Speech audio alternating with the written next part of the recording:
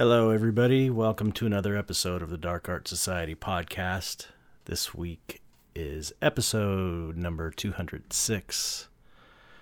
The date is May 25th, 2021. I am recording it now. It will be dropping to patrons later today and going public tomorrow. Anyway, this week's guest is once again Gabe Leonard. And I'm having Gabe on again this week because he's a good friend, he's easy to talk to, and he knows more about the art business, I think, than any other artist I know, and he's one of the more successful artists that I know. From a business standpoint, financially successful with his work. So I think it's really valuable to hear his thoughts about things. And the subject we are talking about today is the business of art. And it might not seem interesting or important, but it really is interesting, actually, when you start getting into it. And it's super important, really important. Almost as important as the artwork you're creating. I know that's blasphemy to say that, but if you want to make a living at it, marketing and taking care of the business aspect of things is almost as important as the art. I always say you got to have the art should be first. Your artwork should be as good as possible, and that should all be worked out. But I know a lot of artists whose artwork is amazing and they've got that end worked out, but they don't have the business end worked out, and I just see them struggling constantly. And so I don't think that kind of struggle makes for the best art. I know that's kind of a myth that you got to suffer, and I don't buy it. I don't buy it because I think that even with a good life, making a decent living from your work, there's still going to be suffering, because there's always suffering, because life is suffering. So why suffer more than you need to? Anyway, so we talk about the business of art. It's a really great episode. I think really valuable information is in there. So, okay, what have I been going on? What's been going on with me this last week? I had that big study sale, and that went well, luckily. I have a few more. I didn't get all of them done. I don't know. I guess the podcast was posted before this happened, but people who are on my Patreon, which is patreon.com/ChetZar if you want to join, because I post stuff in real time. So everybody knows what I'm working on as it happens. As soon as I paint something, I post it. As soon as I'm done with the session, I post it. And I do live streams and time lapses, all that. But anyway, people that were on there know what I was going through, and I just put in probably an 18-hour day because I wanted to finish all these studies, and I was totally into this. It was weird. It was just like they were coming out, and I didn't want to stop it. They were coming easily, and I got into this purple and blue, or red, purple, blue color scheme on these paintings, and I was so into it that I didn't want to stop the flow, so I just worked straight through until 4:30 in the morning, trying to finish 20 studies. And these studies are all for paintings for my solo show in October. They're actual studies that I'm going to use for the show. But I needed some money, so I made them available, and I'm like, you know what? I'll just finish this whole run at once and then put them on sale tomorrow. And I finished 16 of them. And so now I have another 4 that I finished up, and I'm going to post those as well to sell. I think there's 5 or 6 left, plus these other 3 or 4. I don't remember that I need to post. And so it was crazy. I just could not stop myself. I love it when I get in that flow. It's super fun. Love it. Okay, that's what I've been up to. Dystopia book, still waiting on Mackie. Mackie just hit me up right before I started recording this and told me that she's back on it. She had another project she was working on, and she's going through and making all the changes today. So it's going to be very soon that we're going to have a final version, and then we can start looking at printers and pricing that out. That's going to be fun, but it's so close, so close. What else is going on? I have I'm on the Ghostly Talk podcast in about an hour. No, about an hour. I'm trying to get on more podcasts to promote this podcast. So, because I just every time I record an episode and edit it, I just think this is such a good podcast. More people need to know about it. The information's so good and valuable. I mean, I wish I had this podcast to listen to back when I was first starting as an artist. It would have been so helpful. We talked about that. I'm not sure if it's in the podcast, but Gabe and I talked about that, how there was not many resources. There wasn't even really the internet back when we were starting, not in the way that it is now. So anyway, that's that. Let's see. Let's get to business. Let's talk about new subscribers. If you want to subscribe to the Dark Art Society podcast, you can go to patreon.com/darkartsociety, get the podcast a day early, get all kinds of other perks and bonuses. You know the spiel. Entrance into the secret Facebook group, and all kinds of other good stuff. And you support the podcast, because I couldn't do it without your support. I want to give another shout out. I've mentioned him before, but I want to give a shout to Randall Perkins once again. Every week, like a champ, he sends me a message on who the last subscriber was I left off last week, and what my synesthesia name of the week I did last week, and what number the episode is. Things that I'm just so disorganized and too busy, mostly because I'm disorganized, but he's really helping out with the podcast, so you should give him your good thoughts, because he really helps this podcast out. So we need to figure out a good name for him. Official record keeper of the Dark Art Society or something like this. Anyway, he's great. Thanks, Randall. You rule. Really appreciate all your help. So I think this is where I left off here. Okay, we've got Jeremy Burley. I thought I said that one. But he said we left off with John Richer, so I think maybe they subscribed and then deleted it or something. So maybe, okay. Anyway, Jeremy Burley, thank you. We got a deletion here. And Gregory Hergert. Thank you, Gregory. Gregory sent me a nice little message as well about subscribing, and I really appreciate the support. You make it happen. You're making it happen. All of you who support are making it happen, and I really appreciate that. So anyway, let's get on with the interview. Gabe Leonard and the business of art. Here we go. Hope you enjoy it.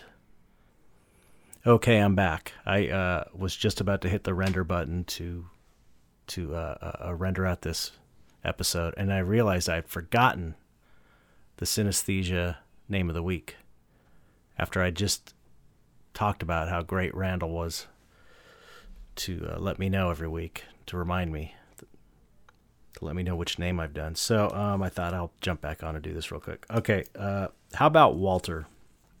Because Walter's a pretty strong name, flavor. Walter tastes like spearmint gum. Wrigley's spearmint gum specifically.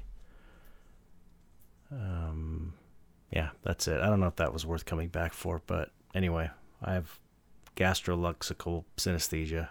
You could look it up to know what the hell I'm talking about. All right. Anyway, enjoy the show.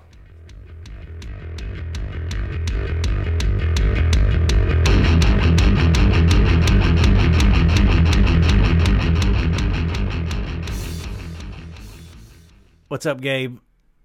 What's up, Chet? You're back. Good to be back. Already. Are we going to do this like on a weekly thing now? I know. It's going to be the new format. Ask Gabe. Ask Gabe or it Leonard. could just be like a little sidebar for part of the podcast. So it's not, I think because we both have systems in what we do, Right. and they're different, but Mhm. there's things that go between them that are relevant, I think. Yeah. And I was thinking about this since the last time we talked. Is like that's what you're looking to develop as a system, a way of doing things that you can set up with minimal having to keep making decisions about it. Right. And so you have a whole community and a movement that you've kind of spearheaded and become a big figurehead in, which in and of itself has an audience.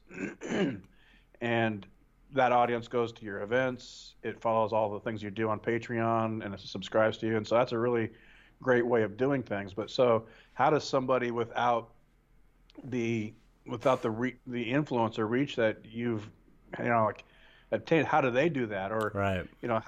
like, so I sell through a number of galleries, and my path to there was a whole weird mess of one thing Well, after another happening. yeah. Well, this is just to give people an idea of what we're doing today. Here is the talk. Gabe's interview I thought went so well last time. That I thought it'd be cool to have him on again and talk about the art business, just a general aspect of business in the art world, because it's so important if you're going to make a living at it. And this is, again, it's if you don't make a living at it and you're just doing art, that's totally fine. But for those people who do want to make a living at it, or even want to make some passive income or just extra income, A side hustle. yeah, a side hustle. The business end of it is really, really, really important. It really is important. Like when I read this book, when I first was trying to figure all this stuff out, this art marketing 101. Did you ever read that book? It's so funny because it's like the ugliest fucking book cover ever. Like artistically, it's so bad. Yeah. Like the graphic design's terrible, which is kind of ironic. But anyway, the info in it seemed really solid, and I ended up following a lot of it. But one of it was one of the pieces of advice that nobody wants to hear that I've mentioned before is that take the time you're spending painting and creating artwork and cut it in half and devote that time to marketing. And I found that to be true, which is sad, but it's like it's that important. It's like almost as important as the artwork, So that raises a good question. Like, what is marketing, right? Oh yeah. That's the thing. It's like marketing is. I was just talking to someone on one of the mentorship tiers on my Patreon the other day, and marketing is nowadays. It's not just like advertisements. It's like posting time-lapse videos on your Instagram, anything that's generating interest, beyond what you traditionally think what marketing would be. It's like having events. It's like doing all kinds of different things. Yeah, so I think people, when they think of marketing, they're thinking of like, I got to create advertisements and right. confetti parades and stuff like that. And really, when you think about it, marketing is you're bringing something that you've created to a market, to a place, to a spot or an environment where there are people. Right. And idealistically, where there are people interested in the kind of product that you have. Right. So if you start thinking about, okay, so you create your art, you have all this thing that you've done through, like it's meaningful and has all this spiritual connection to you or whatever your art is in the creation of it. Once it's created, it's a product for you to sell. And that's what I think you want to get your mind around, is that you have a item that you're bringing to a place of to a marketplace. Right. But also let me add to that it's, promoting yourself is part of the marketing too. Even if it's, it's like promoting you as an artist or a brand, as they say, which could be like, Skinner's a good example. Artist Skinner, he posts like all kinds of, for a while he was doing these really funny, short videos of just him talking about things that they were hilarious, but it was marketing for him. They had nothing to do with art. They were just talking about funny shit, and it was like he was marketing his brand. Garnering attention. Yeah, all that kind of stuff. Attention is the new currency in social media land. Attention can just be attention too. So the idea is like, so how do you get that attention into an action? Right. Somebody has you have their attention. How do you turn that into a decision and an action? Right. So you've got they walked on the lot, you got their interest, you got their attention. Now you need to get them to make a decision and take an action. So that's the the marketing to the sales part of things. Right. So in my mind, the basis of all this is bringing it in front of people in some meaningful way, like whether you're doing so online or you're doing so at festivals or galleries. All these ways are ways of marketing yourself, putting yourself into the marketplace, getting your work in there. Right. And that can be done in anywhere you see somebody selling something, can be you selling your artwork. And so I sold my artwork at farmers markets, in front of bookstores at the college campuses when they had vendor fairs. Yeah. Anywhere I saw those little pop-up tents and you could rent a space, that was someplace where you could sell your artwork, and that was bringing it in front of people. Yeah. The other thing to think about is, like, not every crowd is your audience, so you have to at some point figure out who is it that is really inclined to be interested in your work, and then you're going to go find where those people are. And at some point along the line, I discovered that, like, people who drink beer and have tattoos seem to like my work. And it was something that simple. Right, so right. Anywhere where I saw crowds of people that were in their 20s and 30s that had tattoos and there was a beer festival or something, I was going to kill it. Wow. Yeah. I was at a show, like I was in a show in Florida where it was a bunch of old people looking, and all they were interested in is looking at the booth across to me that had these floral paintings. I was like, it was not my crowd. Right. Yeah. Yeah. It was in an affluent neighborhood in Florida, but it wasn't my audience, and they weren't interested in my swashbuckling pirates and gunslingers. They wanted paintings of flowers. Right. Yeah. Well, my experience of that, I've got a good example of that as well, and that is the tattoo community. When I discovered, like, I was doing all this promotion for, let's see, probably 5 years solid. I was promoting myself, doing my website, social media, MySpace, and all that shit. And then I got invited to a tattoo convention, and then everybody there, I was like famous there. I was like a celebrity there amongst the tattooers, and I had no idea. I was like, all these people have been into my work for years now, and I had no idea. So it was like I was still finding my audience. I wasn't sure who they were. I mean, I was marketing to people like myself, really, because those are the only people I figure I like the artwork I'm doing, so I'm going to try and market it to people like me. And it turns out that tattoo artists are like me. They like dark stuff, and it just was one of those things. It was like, I probably could have figured this out if I thought more about it, but I didn't have a clue until. Did you not know that these were the people buying your work? No, not really. It's like, look, couldn't see it.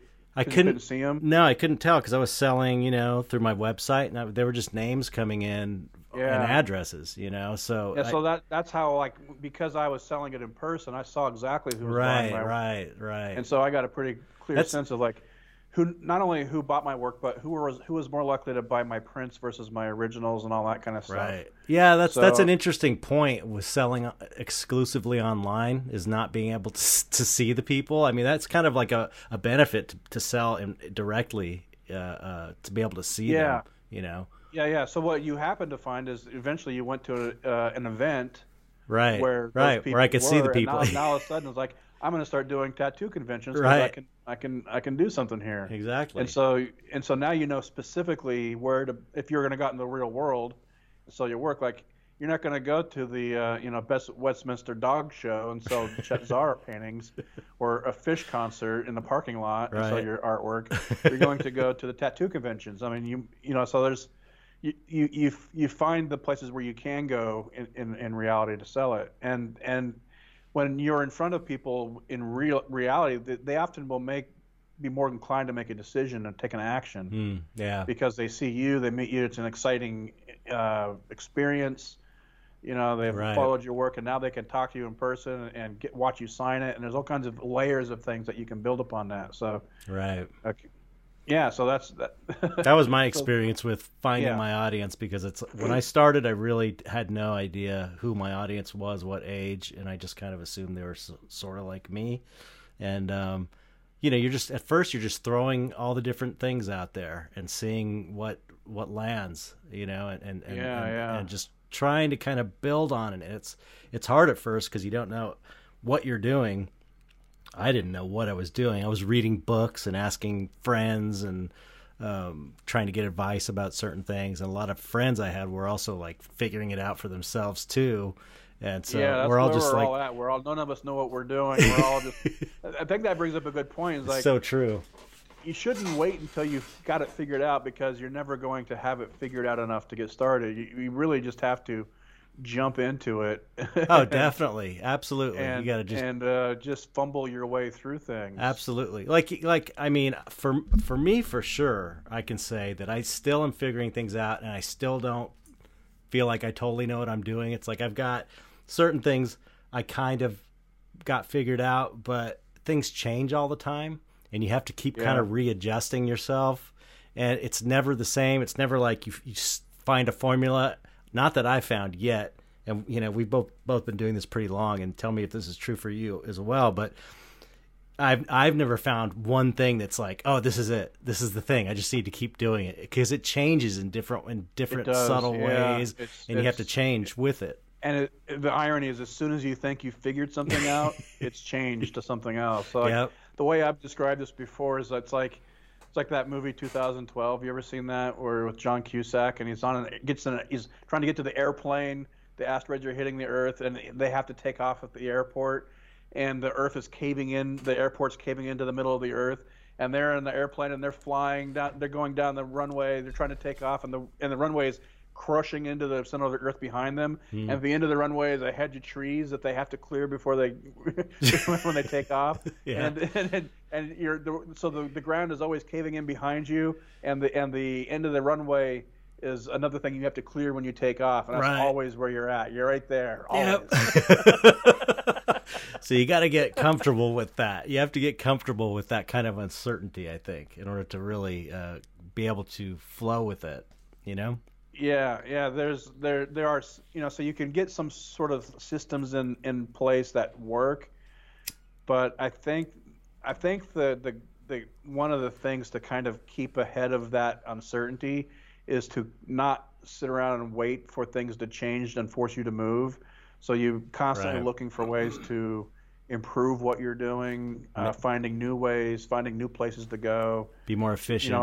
Like even in the gallery business, galleries come and go. The owners can change. The sales staff Right. turns over. Have you ever had a collector that I've had collectors that were just like, oh, I'm set now. This guy's buying everything I do. I remember, when I first started getting collectors, it was like I'd get a collector and they would just be buying everything for like, 6 months or a year or 2 years. And then all of a sudden they just stop. And it's I like, don't like those. I mean, I like those collectors, but I won't sell to those prefer collectors. I prefer not to have too many of them, because when I first started getting to galleries, I had 2 or 3 that were buying up everything. Right. And the problem is that when galleries love to sell to those people because it's easy sales, but then what happens is there's lots of people who want to buy the work who can't because some favorite person's always buying it, and then they just give up and they lose interest. Right. That they can never get your work. Oh, that's interesting. And then you have a collector who has a whole bunch of artwork, and they might be speculating, especially if you're on the rise up. They might be buying it out of speculation and then turn around and try to resell it. Right. And then you have somebody dumping your work onto the market while you're trying to sell, and then you're competing against collectors. Right. Who, I showed up at a gallery and for an event, and in the event, a collector had one of his pieces in the show for sale, and I'm like, no, it's like I brought all this new work down here. I'm not getting any piece of this. Competing. Get rid of it. If he wants to sell it, he can go do it himself. I was like, I'm not, You can't turn down a collector like that, though, that's buying all your work up, though. That's the thing. It's the collector was at the show. I brought him aside. I said, this is an event for selling. No. I mean, initially when they were buying, you're saying you don't really like it when that happens. You can't turn that down, though. You can. Yeah. Well, at that I time, never have. that didn't happen when I was selling it myself. Okay. It happened when I started getting a bunch of galleries. Then you have people who are just speculating and they're buying a bunch of work, and sometimes they're buying it because they truly love it, Right. and they just want they just want to own it, and they like the exclusivity of having these things, and but there are people who will buy it as a speculation, and the other thing that happens too is that you've got to be on top of your pricing on as far as if you have a gallery or a collector that's driving up prices, like especially if you have, say, you only have one or two collectors that are buying a whole bunch of stuff, you got to be weary about raising your prices too high because they'll stop buying eventually. Mm-hmm. And then you have priced yourself so high that only those collectors can buy the work. Right. And what are you going to do? Go back down to low prices and then have the collectors who bought all that work. You can always go up, but you can't go back down. Try to sell it try to sell the work to get because the prices are going down. So that's not generally a worry you're going to have starting out. That's kind of a worry when you have distribution and galleries and all kinds of other people trying to pile on to what you're doing. Right. It's not a huge. I'm bringing this up. It's not really a huge problem for me, but it's like when I've had a couple of those collectors. Like, I don't want all of my sales to be concentrated into just a couple of people because they will stop buying eventually. Right. Yeah, they'll start buying work from other people. You want to be in collections of people who collect a lot of artwork from lots of different artists. That's something you want to be part of. Right. And yeah, it's yeah, you're never set. Yeah, that's the one thing I like about those people. It's exciting when you have somebody just snatching up everything, and then it's frustrating when they if they turn around and then are trying to resell it at your galleries and getting your galleries to, because the galleries don't want to upset good collectors. They don't want to say no to them, and but you don't want to be competing for sales against work that you've already sold. Right. And it doesn't necessarily look good for you to have a bunch of old work people are trying to get rid of, and Right. and you don't have any control over how they're pricing it and all that kind of stuff. So it's what would you say? What would you say? Well, what would you do if you knew what you do now, and you were just starting out as a painter, and you're like, I want to do this? What would you do? What would be the first thing that you would do? Oh man, that's a good question, huh? Yeah. Yeah, I mean, because I'm in such a different place now. I mean, and I have all this different experience that I have. Put you on the spot, didn't I? I don't even know what I would do. Well,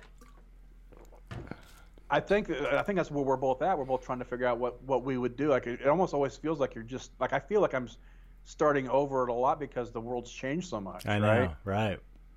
And Definitely. So what I'm trying to do on a regular basis is figure out how to put it out in front of people as best as I can, right? Yeah. So it seems like putting it out online is probably the most obvious solution to start with. Yeah. But I'm seeing that there's a couple of really big drawbacks to the way social media platforms work right now, is that they really restrict how much exposure you're getting. Mm-hmm. You put something out and it's only shown to a few hundred people. Yeah, maybe. But they're the only game in town, though. It's like, what else are you gonna do? And then the way to get it exposed to more people is either to make, keep having to guess what the algorithm is going to favor to get more distribution on their network, or to pay for that distribution. Right, but I hear the paying thing does not work well. It works for getting it in front of people's eyes for sure. And early on, galleries were making a lot of sales by taking out advertisements, and the targeted advertisements, they do work if you know what you're doing. Oh, really? But even then,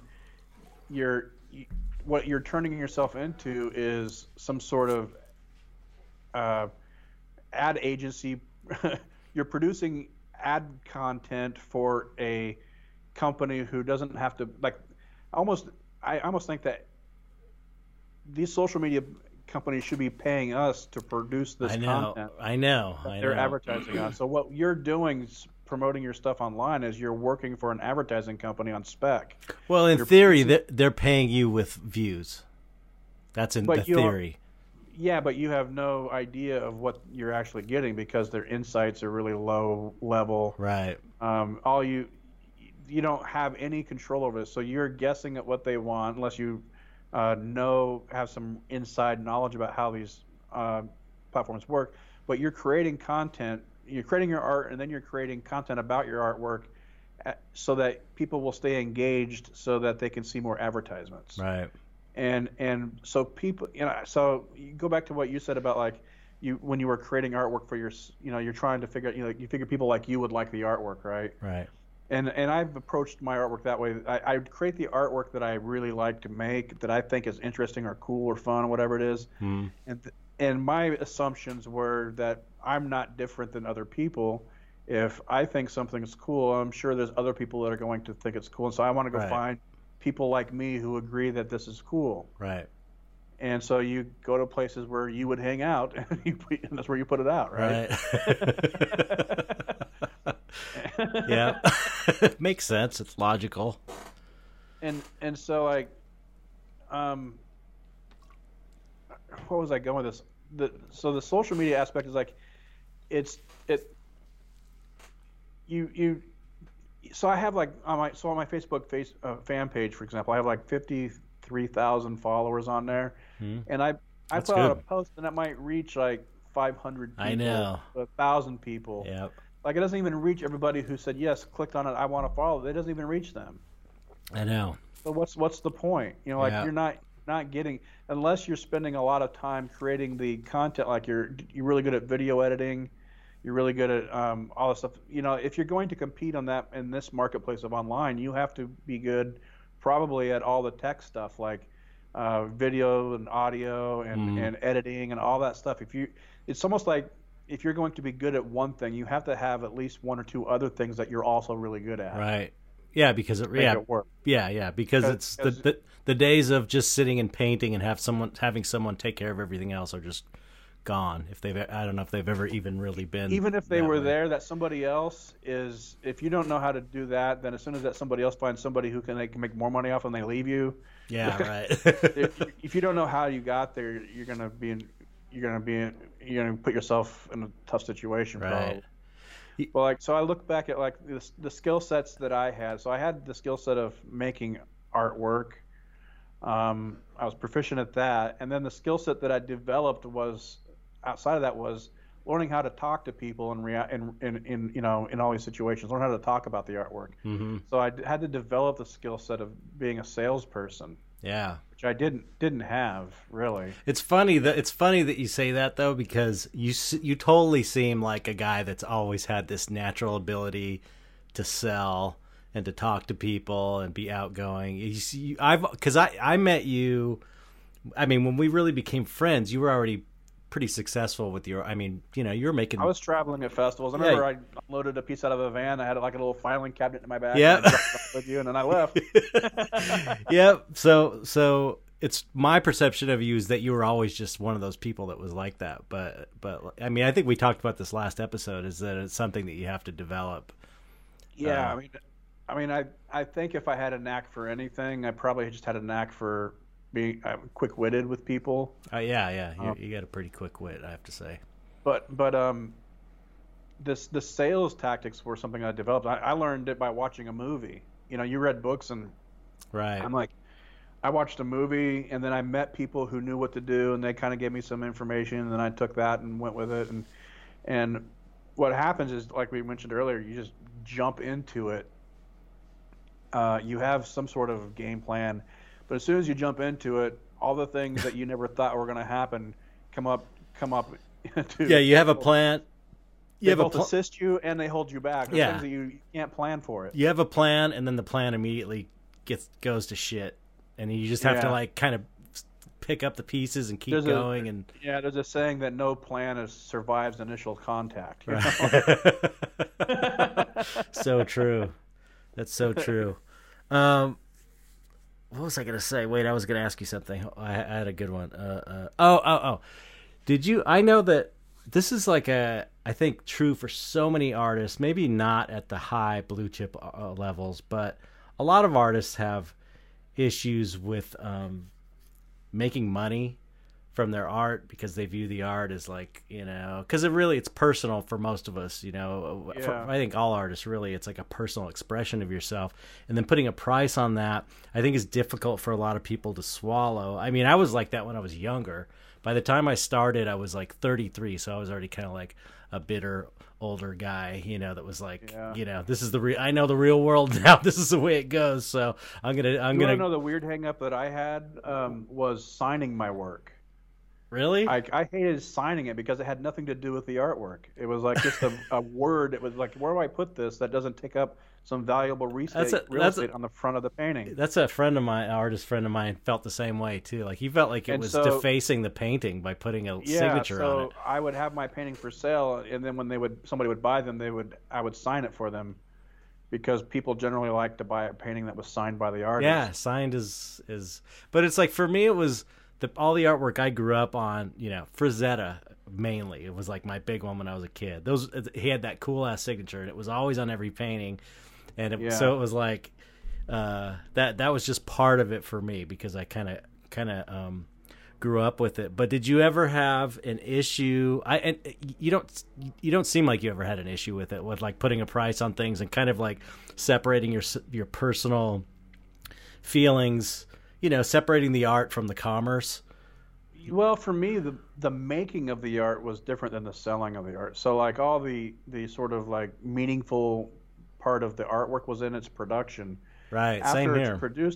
After it's produced, it's an object.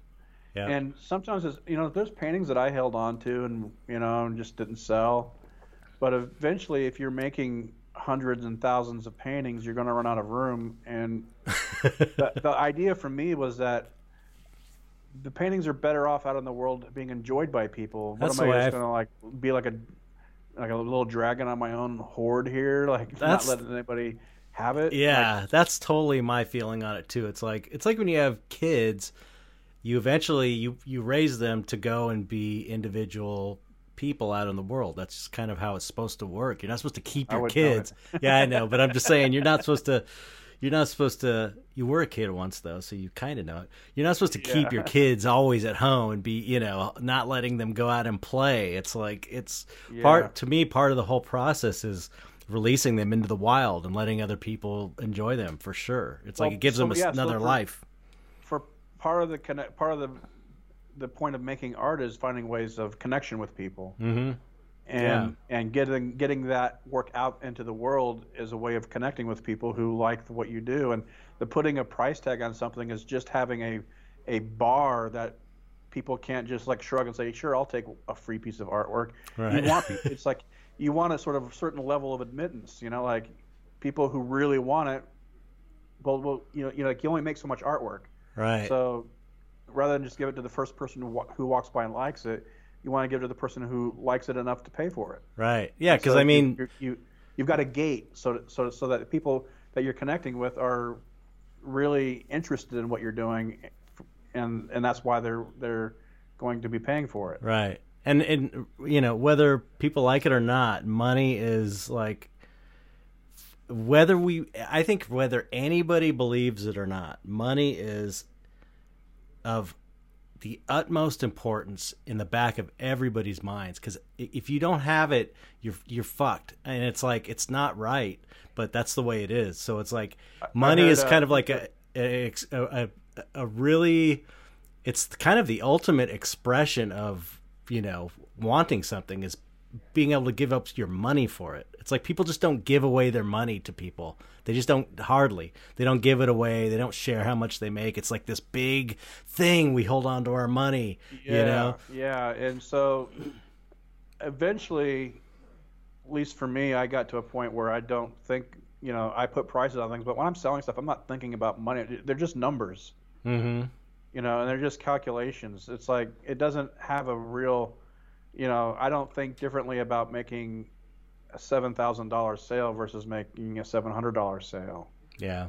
It's, we're talking about making, deals with people or whatever it is. Like, they're just numbers. Mm-hmm. There is some calculation. You have to figure out, like, is there enough profit margin? Am I selling enough of these at enough volume at this price to sustain what I'm doing? Like you know, so when I was selling at shows close to home, I only had to make so much money because I could come home after the show. Like when I started doing shows that were farther away, where I had hotels and I had to like go to Texas or Colorado or Florida, like after your booth expenses, your traveling expenses, your expenses of getting inventory together, you had to make enough money to afford, like there had to be a bare minimum. Otherwise, you were losing money going that far out. Right. And if you didn't know with a reasonable certain degree of certainty that you were going to be able to make those shows work, then you wouldn't be doing those because you can't afford to go to 2 or 3 shows in a row and not make enough money to keep the plate spinning. Right. Yeah. Yeah. So that's why these things they build up gradually. Once I started making a certain amount of shows on a regular basis, I knew that I could take this show farther and farther away, Right. because I could afford all the other added on expenses that were going to eat into that. And without the financial aspect of selling your art, you would have never been able to do any of it.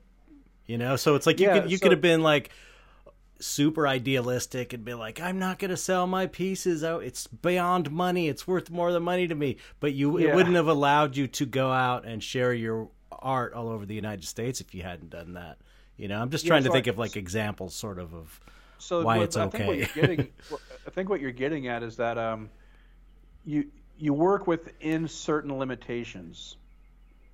And if money was no object, then like if I had just an abundance of money and I had never had to work for anything, I might have had that wouldn't have been a limitation on what I was doing, Mm-hmm. or having to figure out how to work within that limitation. Right. Like if you have an unlimited amount of space, you'll make unlimited sized paintings. Mm-hmm. You know, like so everybody, well, no matter what you're doing, you have certain parameters of what you're working within, and for most people, the financial parameter is one of them, and then the size of the space that you're working in, the size of the vehicle you have to move your art around, and all those things are things you have to work within, these sort of constrictions. Right. And so whatever, you know, so when wherever you're starting out, you look at what do you have available to you, what are your assets, so to speak, like what are the things that, like if you have a vehicle, that's an asset in the sense that you can use that to make money by transporting your work from here to there, right, and putting it in front of people. Or your digital equipment is an asset in the sense that you can create a digital capture and put it on a social media platform. So then your limitations are how much space you have to work in. If it might be financial, like you have a family and you need to support them, so you have to have a certain amount of it. You can't afford to just like starve yourself while you're figuring it out because you have people that are dependent upon you. Right. So there's lots of, everybody has their own sort of situation. So you got to figure out what you have available to you, and then how to leverage that and employ that into doing something. Well, and you know, the ultimate limitation is you're gonna die one day. You know, so it's like everybody has that limitation that but you only have. Really thinking about that. I know. Well, I am not until you get. The older you get, the more you think. Yeah, exactly. Now that I'm in my 50s, I think about that all the time. I'm thinking about it more and more. It's like so that's outside of dying, your physical limitations. Like as you get older, you're right, physically less capable of doing a lot of things. Right. Like, and one of the reasons I wanted to get out of festivals is I could see that this was going to, if I was to get injured or get sick, or as I get older, it's going to be harder and harder to maintain. Yeah, definitely. And so what the gallery system allows me to do is it allows me to not have to do all that physical labor, right, of moving and selling the work myself. Yeah. You know, I was talking to Gary from Copper the other day. And he was like, I forget how it came up. I was telling him about my study sale and how I needed money, to pay my taxes, and so I made a bunch of studies. Yeah. And he said, "Yeah, I wish I could do that. I wish I could just create value out of nothing, basically." And yeah. And I remember my friend Moto, who was he passed away a few years ago, unexpectedly. He got sick, but he was a really great friend and a really amazing sculptor and effects, like fucking one of the best. And he was trying to get into fine art right before he died. And he used to tell me, because I had my career going, and so I was kind of like rooting him on and wanting to see him do well and do that. And he used to say, it's like printing money. He used to tell me, it's like you're printing money. And if you think about it, I mean, all of this, of course, this money issue is a matter of perspective. It needs to happen if you want to make a living at it. You have to do it. You have to sell your stuff and make money. So but how you look at it kind of makes it more palatable if you have an issue with that.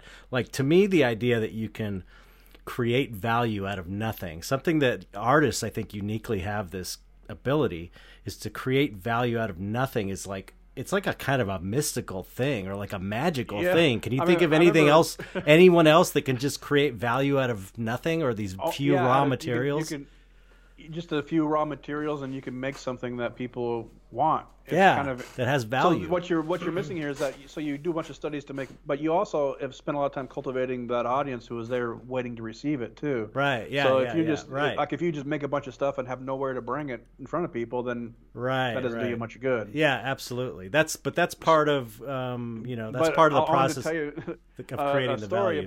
That relates to this. Like when I was first in LA, I was here with my college roommate. We went to school together. We drove out to LA. We camped out along the way. All I had was my portfolio of art and a duffel bag full of clothes. That's what I showed up in LA with. And money? How much money? Art supplies. How much money did you have? $1,900. Wow. And some of that, I would have had less if I had won $300 in Deadwood, South Dakota, playing a slot machine. And the funny thing is that morning we woke up from camp after we camped out in the Black Hills, and we woke up in a puddle of water because it started raining in the middle of the night. Anyways, so we got here, struggled to find a job and find a place to live because you can't find one without the other. Eventually, we did that, but other than that, I had nowhere to go. If I wasn't at Macy's working, I had no money, nothing to do, and we would sit around the house throwing pennies at each other with our feet. We had a 2-bedroom apartment for $750 a month in Glendale, and we had no furniture. We had nothing. I had a blow-up mattress from the Army surplus store, and my art supplies and my portfolio leaned up against the wall, and my suit, and my duffel bag with clothes. That's all I got. Wow. So what do? We went to Hollywood one time, and like on the Strip, and I ended up in this bar, but I didn't drink or anything. So I think I got like a Diet Coke or something. It was like a couple of bucks. Like maybe I had a couple. And I had my sketchbook, and I was just doodling, and this couple came over and like, oh, well, cool, what's that? And so they offered if I drew a picture of them, they'd buy me some fries. Like, would you draw a picture of us? I'm like, yeah, like, well, how much would you charge? I'm like, I said, buy me some fries, I'll draw a picture of you. And I got some fries, and I think maybe some chicken strips or something. I drew a picture of them right there. That's so great. I was able to feed myself by just drawing a doodle of somebody. Right. Literally. That's amazing. That's I can't awesome. tell you how many times I showed up on the boardwalk completely broke. I showed up with $0 in my pocket, and I had my artwork. I put it out there, and somebody's like wanted a $10 print. They give me a $20 bill, and I would take the $20 bill. I'm like, I'll be right back. I go across the street to the liquor store to break it. But I didn't have any change. Wow. I wouldn't let them not have an exact change stop me. But when you take some $20 bill and walk off with it, they aren't leaving. Right.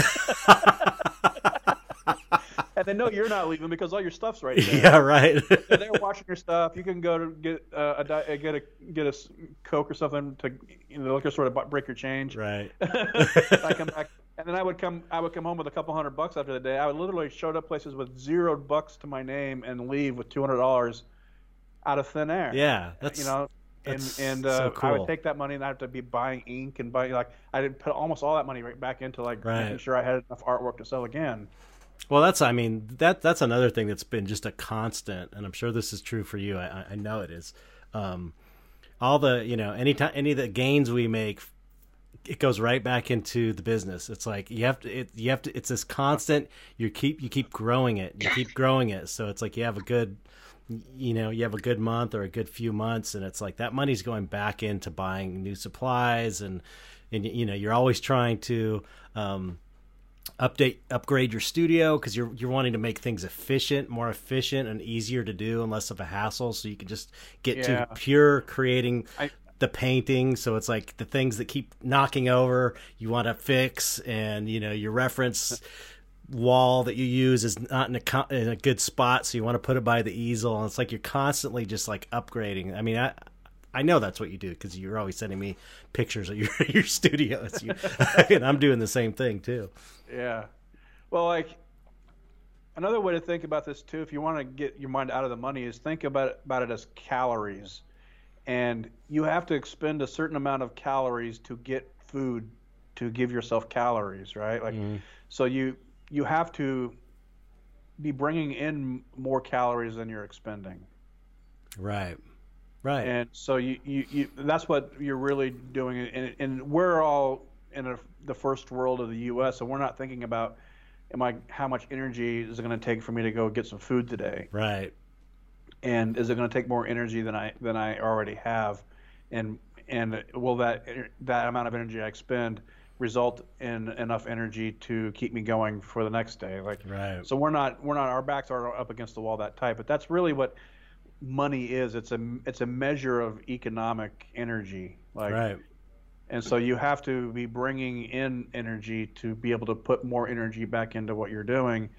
And that is how you combat this idea. So we were talking about like things are always changing and falling apart and transitioning. It's entropy. Things are always falling apart. Unless the way to combat that is you have to put energy into something to keep it from decaying. Right. And regressing. So if you get to a point and you just put it on cruise control, you're going to go flat while everything else goes up, and so by contrast you're going to be going down. Right. So you have it's a constant of putting the energy back into what you're doing, and hopefully that it returns at least as much energy as that you're expending on it. Right. I don't know who would be wanting to try to make a living as an artist and be upset and simultaneously be upset about the idea of selling their artwork. Well, I know some artists, people. I've known artists along the way that have had issues with the money aspect. Even if they're doing it, it's like, it's almost like they don't like to talk about it. It's like a weird, uncomfortable. It's like a necessary evil, and it's like I don't even think you really even need to think about it as a necessary evil. It is a necessary evil, kind of, but it's like just thinking about it, and to me, it's like it's pure practicality. It's like this needs this needs to happen if I'm going to continue to paint. I love to paint. My ultimate goal is that I'm sitting there painting because that's what I love. It's not buying shit. It's not traveling. Nothing. It's like this is the most fun thing I can think of to do with my clothes on. And so, and I'm not making it. Depends how hot it is in the studio. I've painted naked before. Should live stream that. Yeah, there's a perfect tip on how to become a successful artist. Paint nude and live stream it. Well, I think. But wait, I was gonna say. So I justify it because this is my ultimate goal, and I'm singularly focused on this goal of painting. And the way that the only way my family's going to give me any money. Nobody has any money. I don't know anybody really that would give me like money to live on. I don't, working a regular job is going to take time away from that. So the way I can paint the most is to be successful selling the work. So it's an end means to an end to me to continue painting, and that's just how I look at it. I also find when I have fewer paintings around because I've sold them, I feel naked somehow, and I need to make more. Like I don't want to have like nothing sitting around. Like right. but I don't want to have stacks and stacks and stacks of paintings that I don't know what to do with either. So Right. I think what you're getting at too is like people are afraid of the trap of that the money will become like they're painting for money, like they're just anything for a Right. buck idea. Right. And there are plenty of people who do that, or they're worried about the idea of being a sellout of some sort, Exactly. which I think is a myth in a lot of ways, because if it was easy to be a sellout, everybody would be doing it. Right. You Well, know? yeah, yeah. But I mean, and also there's like, everybody So sells. Everybody sells out. It's like any job is selling out. You're selling your time for money. Yeah. So the might as way well be that enjoying yourself while you're doing it. Yeah, the way that I've looked at this and what I do is that I mentioned before, I have kind of two hats. One is the making of the artwork. And in that sense, I make whatever I feel like making and whatever I enjoy making. Because every time I've tried to make anything that I thought was going to make a buck, or Yeah, was same I'll here. do this, like whatever the low hanging fruit might be. Oh, everybody's doing this, I'll do one of these too. Yeah. And blah, or oh, this will be a sure hit. It almost never works. It's almost like people can sense it or something. It doesn't have that. It doesn't have that thing. It doesn't have the magic thing that makes people like your work. It's weird. I totally have had that experience myself. And so I just make the work I enjoy making, and then after I have the artwork, I take that hat off and put on the sales guy hat. And I'm like, how do I sell this? Right. Who's going to like it, and then where do I take it to find people who will buy it, so that I can then take that and make more. Right. And so how do you keep that cycle going? So the premise of being nervous about putting price tag on it, like there's going to be plenty of things that are going to defeat you in life. Don't defeat yourself, dude. Right. know? It's already hard enough to make This a is living. this is imagining an obstacle that you've creating for, and then you're just fighting with yourself. You're dividing Right. yourself against yourself. Yep. If you're concerned about the idea of putting a price tag on your creations, you're probably taking yourself a little too seriously, maybe. Right. Yeah. That is kind of true. Nobody really cares that much, you know. Your integrity lies with doing things that you enjoy doing. And so when you look at another artist who is doing work that you think they're just doing it for a buck, who gives a shit?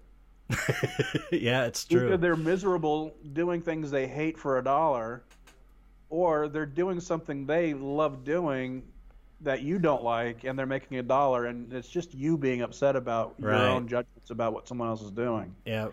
I think we all want to just do whatever we feel like doing, and then just everybody standing in line and trying to hand us cash for it. Right. But I don't know that that's ever going to happen if you have to go and put the sales, you have to put the energy into trying to get people to take it from you. Yeah, yeah. I mean, I even think I know a lot of people that were talented and just waited around to be discovered, and none of them got discovered. And It ain't gonna happen. the only people I know who've made it are the ones that hustled their asses off. You know, it's just that you have to do it. So even if there were people who, because they had unbelievable skill and vision, and somebody saw it and swooped down to help them, here's what's going to happen. They're going to sell a bunch of the work, jack up the price. If you don't know how that happened, as soon as you run out of steam, or all the buyers that get really excited buy up all the work and they bought all they're going to buy, and then this person or this gal or his representative then finds somebody else with unbelievable talent and vision, and they're just going to switch over to them and start selling their work. Right. They're going to be shuffling you aside, and then you're going to be stuck up here with, you don't know how your prices got so high, you don't know how it sold, you don't know what to do with it, and then you don't know how to sustain it yourself, and then you're just going to go. It's going to be like Bitcoin. It's going to go all the way up, and everybody's going to be like, well, there's no more new buyers, and then it's going to all the way back down to where you started. And that's when you buy the dip. Yeah, but as an individual, you don't want to have those parabolic rises. Right. Because there's no guarantee that you're going to have another rise. So in my experience, I've gradually built things up over time. And by the time I got into galleries, I had all this experience that I had at least some understanding of how the business worked, how to deal with galleries, how to deal with gallery directors and owners and sales staff. And so when my management that helped me get into a lot of these accounts, they were out of the picture. I wasn't left holding a bag I didn't know how to do anything with. Right. You know. Yeah. I may not have run the business quite as effectively as I would have if I had more experience or more organization. Like, you know, we haven't talked about that yet. Yeah, that's something. The idea of being organized. Right. Is the more organized you are, the more capacity you have to do more business and to do better marketing and all this other stuff, and even make more art. Right.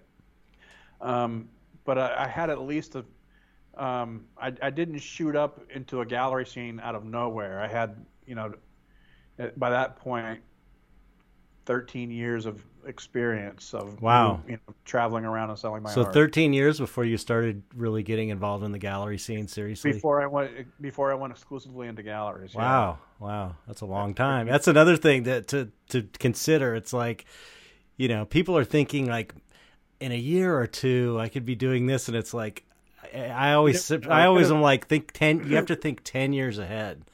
And the irony is, I look back and I was not really that prepared as I thought I was. Mm-hmm.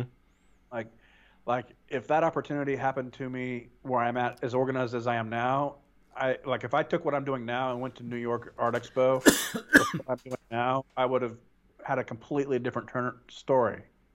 Right. Because I am prepared for that. And I have the system in place to sell to that market, right. Which I didn't at the time. Right. But I've always just kind of bitten off more than I can chew, and then I just try to figure out how to chew it. Same here. Same here. Sometimes that works, and sometimes it doesn't. But the organization part of the business. Yeah, that's a good one. At first, I had to have enough organization to be able to everything had to fit in my car, and whatever that was. And that meant my display and all my inventory. So that limited what I could bring out to the boardwalk. Right. And so, or whatever show I was doing. So like I remember, there's a story about this too. I had a Nissan Pathfinder, 1993 Nissan Pathfinder, and the water pump quit working on it, and I was raised to you fix everything yourself. So I went to the auto supply part store, bought the part. But you had to take off the whole radiator, the timing belt, right. Everything to get, and so I had the tools and I was able to figure out how to manual and figured out how to do it and put it back together and it run. Wow. And I was on a deadline because it had to be done on Sunday night because Monday I had a show to go to school. Well, a few weeks later, I was on my way so I did a show in Huntington Beach on the weekends, and it was like a Saturday, Sunday show.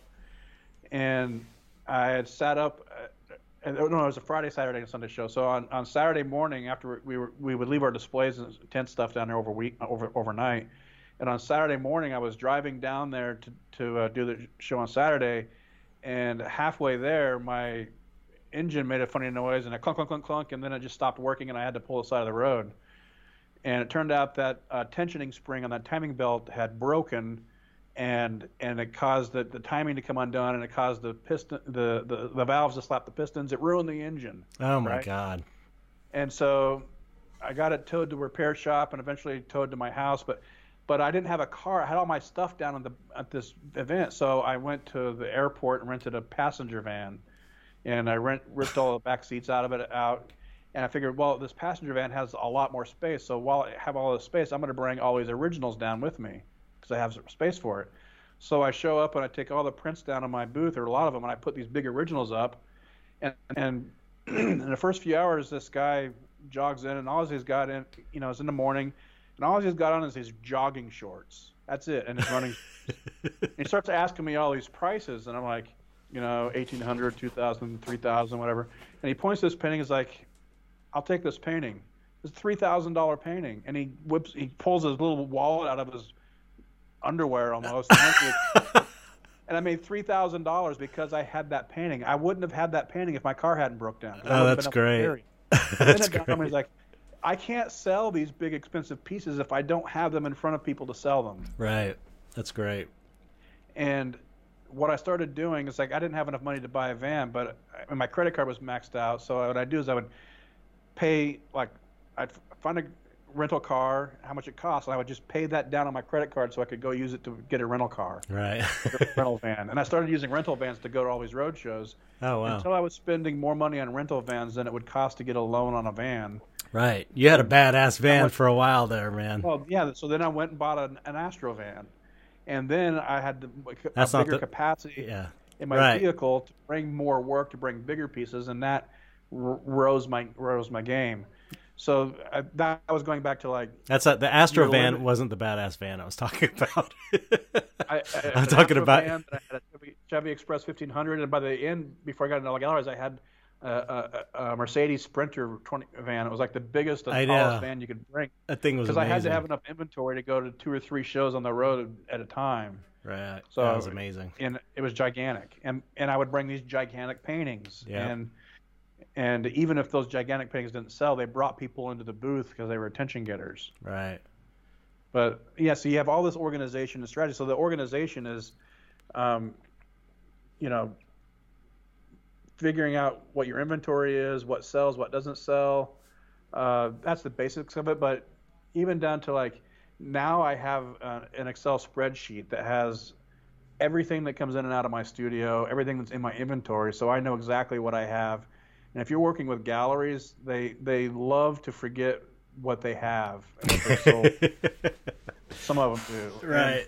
And it saved my ass a bunch of times. So like, oh, we never received that. But then I have not only the date it was ordered, the date it was shipped, the FedEx number, all the stuff, the invoice. I have everything as a matter of record. Right. And so what happens is that sometimes you'll end up dealing with people that won't keep any records. And if you don't keep any records, then everybody just throws their hands up. Well, I guess everybody forgot. And so they will assume that, well, maybe your records aren't accurate, but if you're the only one that has records, you're the only one that has the record, and it's the most accurate record. Right. And so you want to keep track of all this. And I imagine there's software out there to help you do that, but the easiest way to do that is just Microsoft Excel and keeping a spreadsheet. Yeah. I finally learned how to do a spreadsheet, and it's like, oh shit, this is easy. I started using it to figure out my taxes, and it's like, oh my god, this is so easy. I've been, dreading this for so long. But Yeah. I am so disorganized. I am you've seen my studio. I'm extremely messy, disorganized person, and I'm fine. I feel like I'm, I jumped into this whole business when I first started. I didn't know what the hell I was doing. I was just kind of going with it, and I never really had the time, the whole time to stop and try and organize myself. I mean, I have here and there. I clean up. I try and, but it's always kind of like half-ass. And I'm really only now just thinking about getting more organized in this way. Like I'm thinking right now, I'm sitting and looking at I saw that it's that Casey Neistat studio tour. I don't know if you watched it yet, but it's like I was so impressed by that like now I'm like I'm gonna redo my studio because I'm sort of giving into the fact that I'm gonna be in this bedroom for a while, this small bedroom. So I really have to make the most of this space. So I'm thinking about how I could be organized and efficient, because like you said, it really, the less time, I mean, for me, it's as simple as like finding a color or finding a brush I need. And that stuff adds up, it costs money. It really, it's distracting. Yeah, and it's less money, and it's like, how it is with painting. It's hard to explain to people, but you don't just sit down and as soon as you clock in on a painting, you're just cranking it out, and it's like, it's like usually for me, it's sometimes it'll take, 2 hours or 3 hours before I get in this flow, and then the last hour, you just are like, you're doing all the work is in the last hour, and the first 3 hours are just you like trying to get into the flow. So then it's like when you have to stop to look for something and you're in that flow, it just totally throws you off.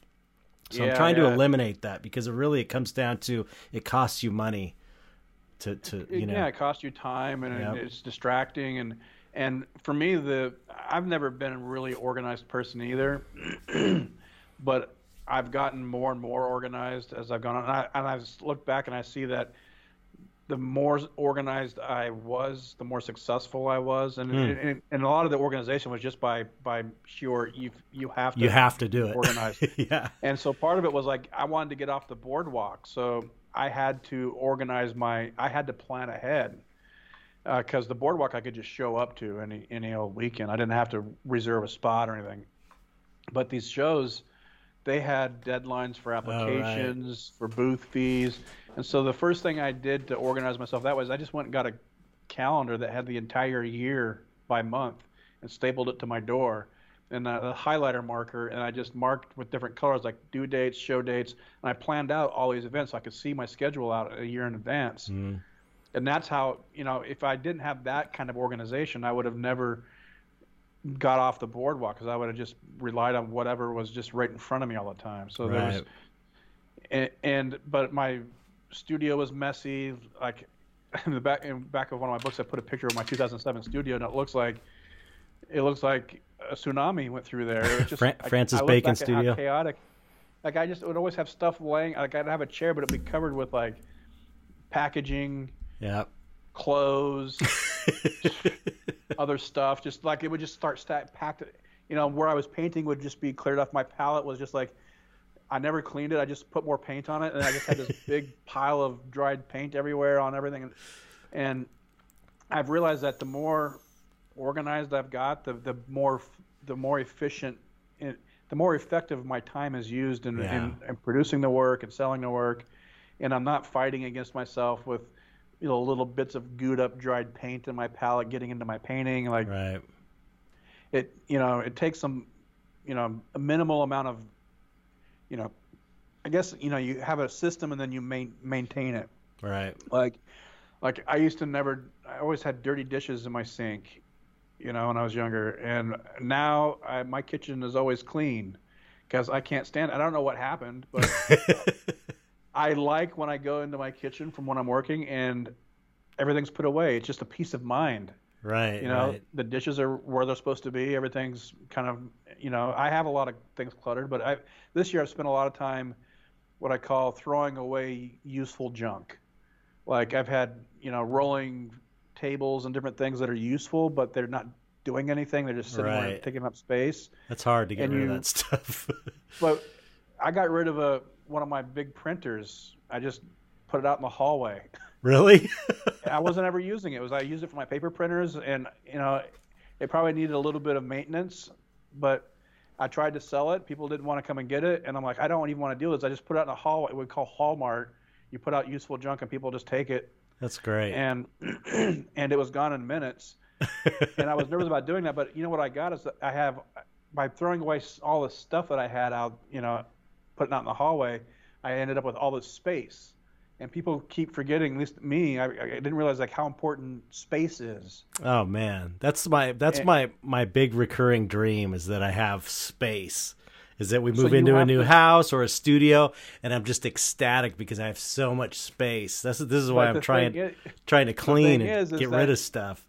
Is if you moved into a bigger space, you would immediately fill it up just like you have now. Yeah, that's what Lisa says. You take what you have and you declutter and throw things away that even if it's useful, it can be junk that's just taking up space in your psyche, in your physical space. Definitely. And so now I have all the space and I have room to breathe. I have room to do things and move around. I'm not like having to like stumble and bump my head into crap all the time.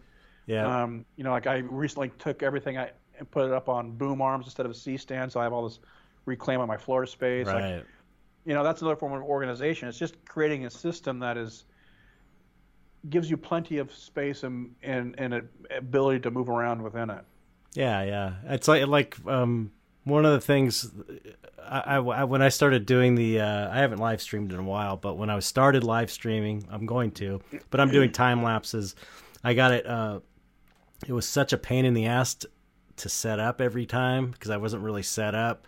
And so it was getting to the point where it was making me feel like pain. I was dreading I was not painting because I didn't want to set up the stuff and wait, and I felt like it was a waste of another opportunity for my Patreon or whatever to show progress videos. Yeah, I know what you mean. I was going through the same thing, like so not wanting to work on anything without setting up my camera and filming it, you know. So what I did, I just made it to where it's super easy. You know, it's like it's always up. I never move it. I set my computer up a certain way.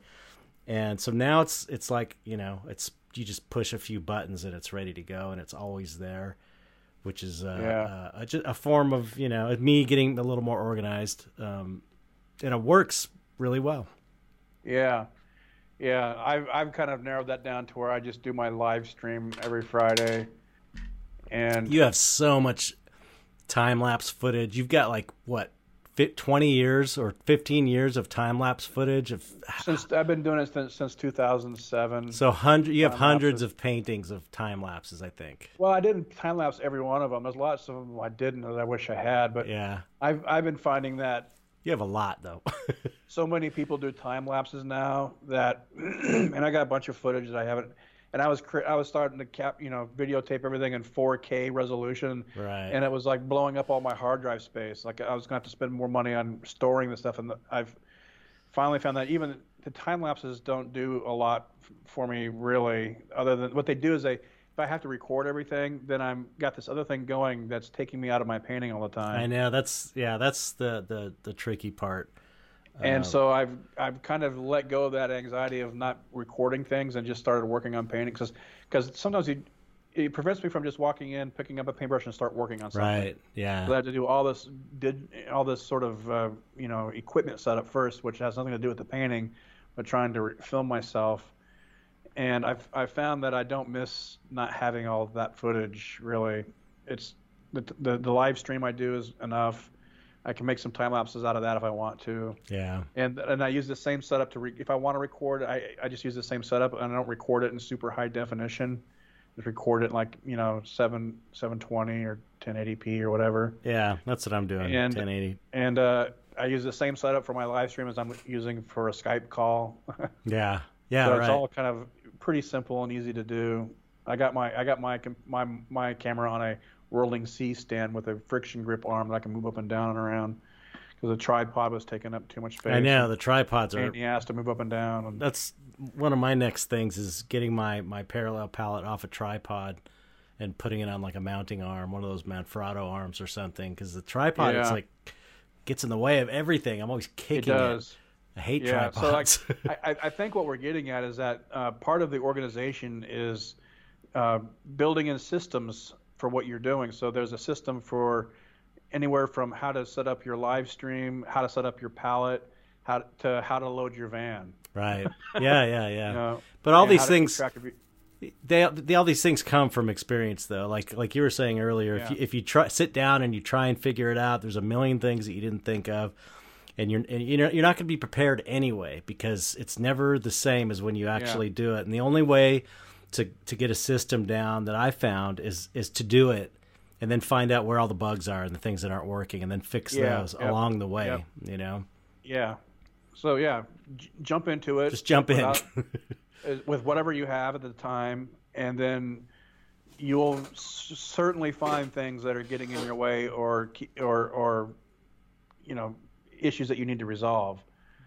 And then you figure out solutions for those things. But you can't imagine the problems and then figure out solutions in your head because you don't know exactly what those problems are going to be. I mean, you can do a certain amount of that, but eventually you just have to jump in. Like you can read all the books about swimming and you can watch all kinds of YouTube videos about how to swim.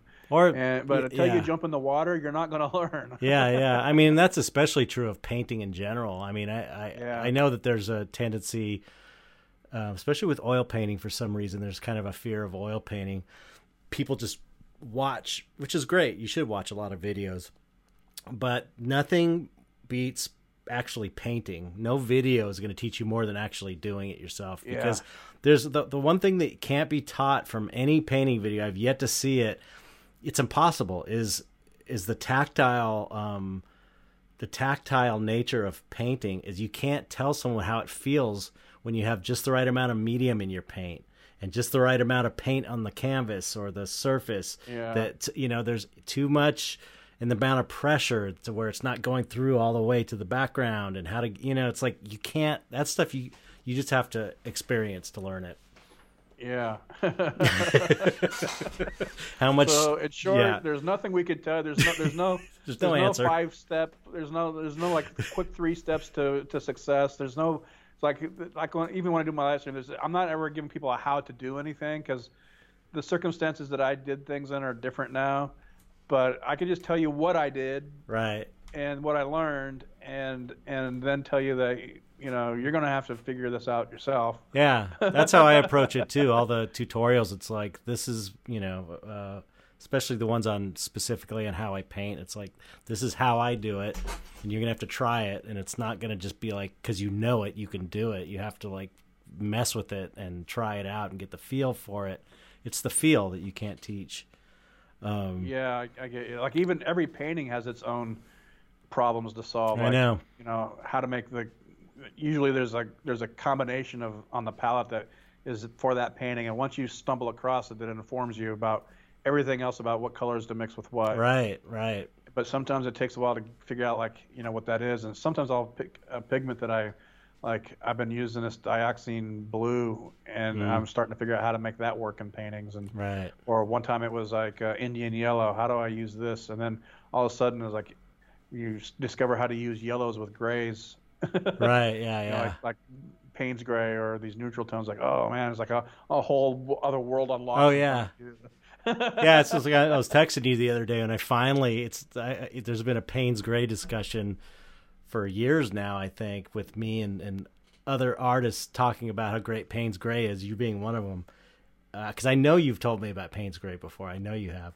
You and a bunch of other people are like, I can't live without Payne's gray. And I just never really found like a need for it. And then this last series, I finally was like, it was a matter of mixing a little bit of white in with it amongst all these other blues, these gray blues that I were mixing that were really cool. And it was just like, this is it. I get it. It's like this really unique, specific kind of gray that just, it was like, I finally was like, okay, I get Payne's gray. I get it after 20 years. Yeah. For me, it was Payne's gray, and then I would mix Naples yellow in to lighten it up. That's cool. And then I would mix my cadmium reds in there for the flesh tones. And really? That painting I did of you was one of the first few paintings I was really discovering that out. Oh wow! How to use those grays. That's cool. Well. Wow. Yeah.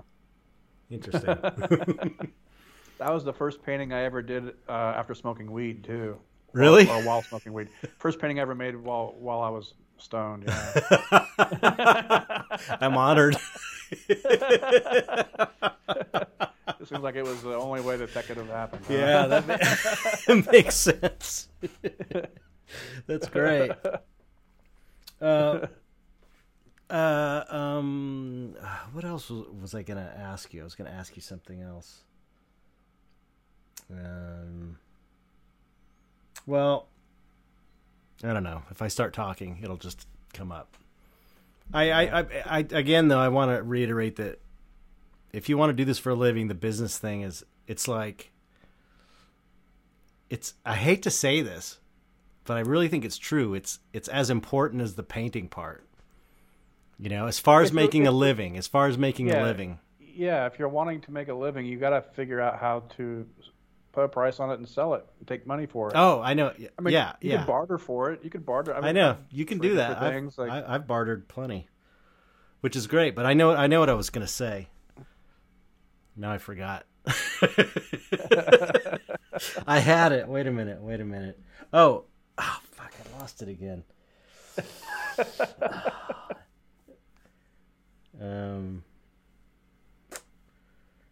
Fuck. It'll come back.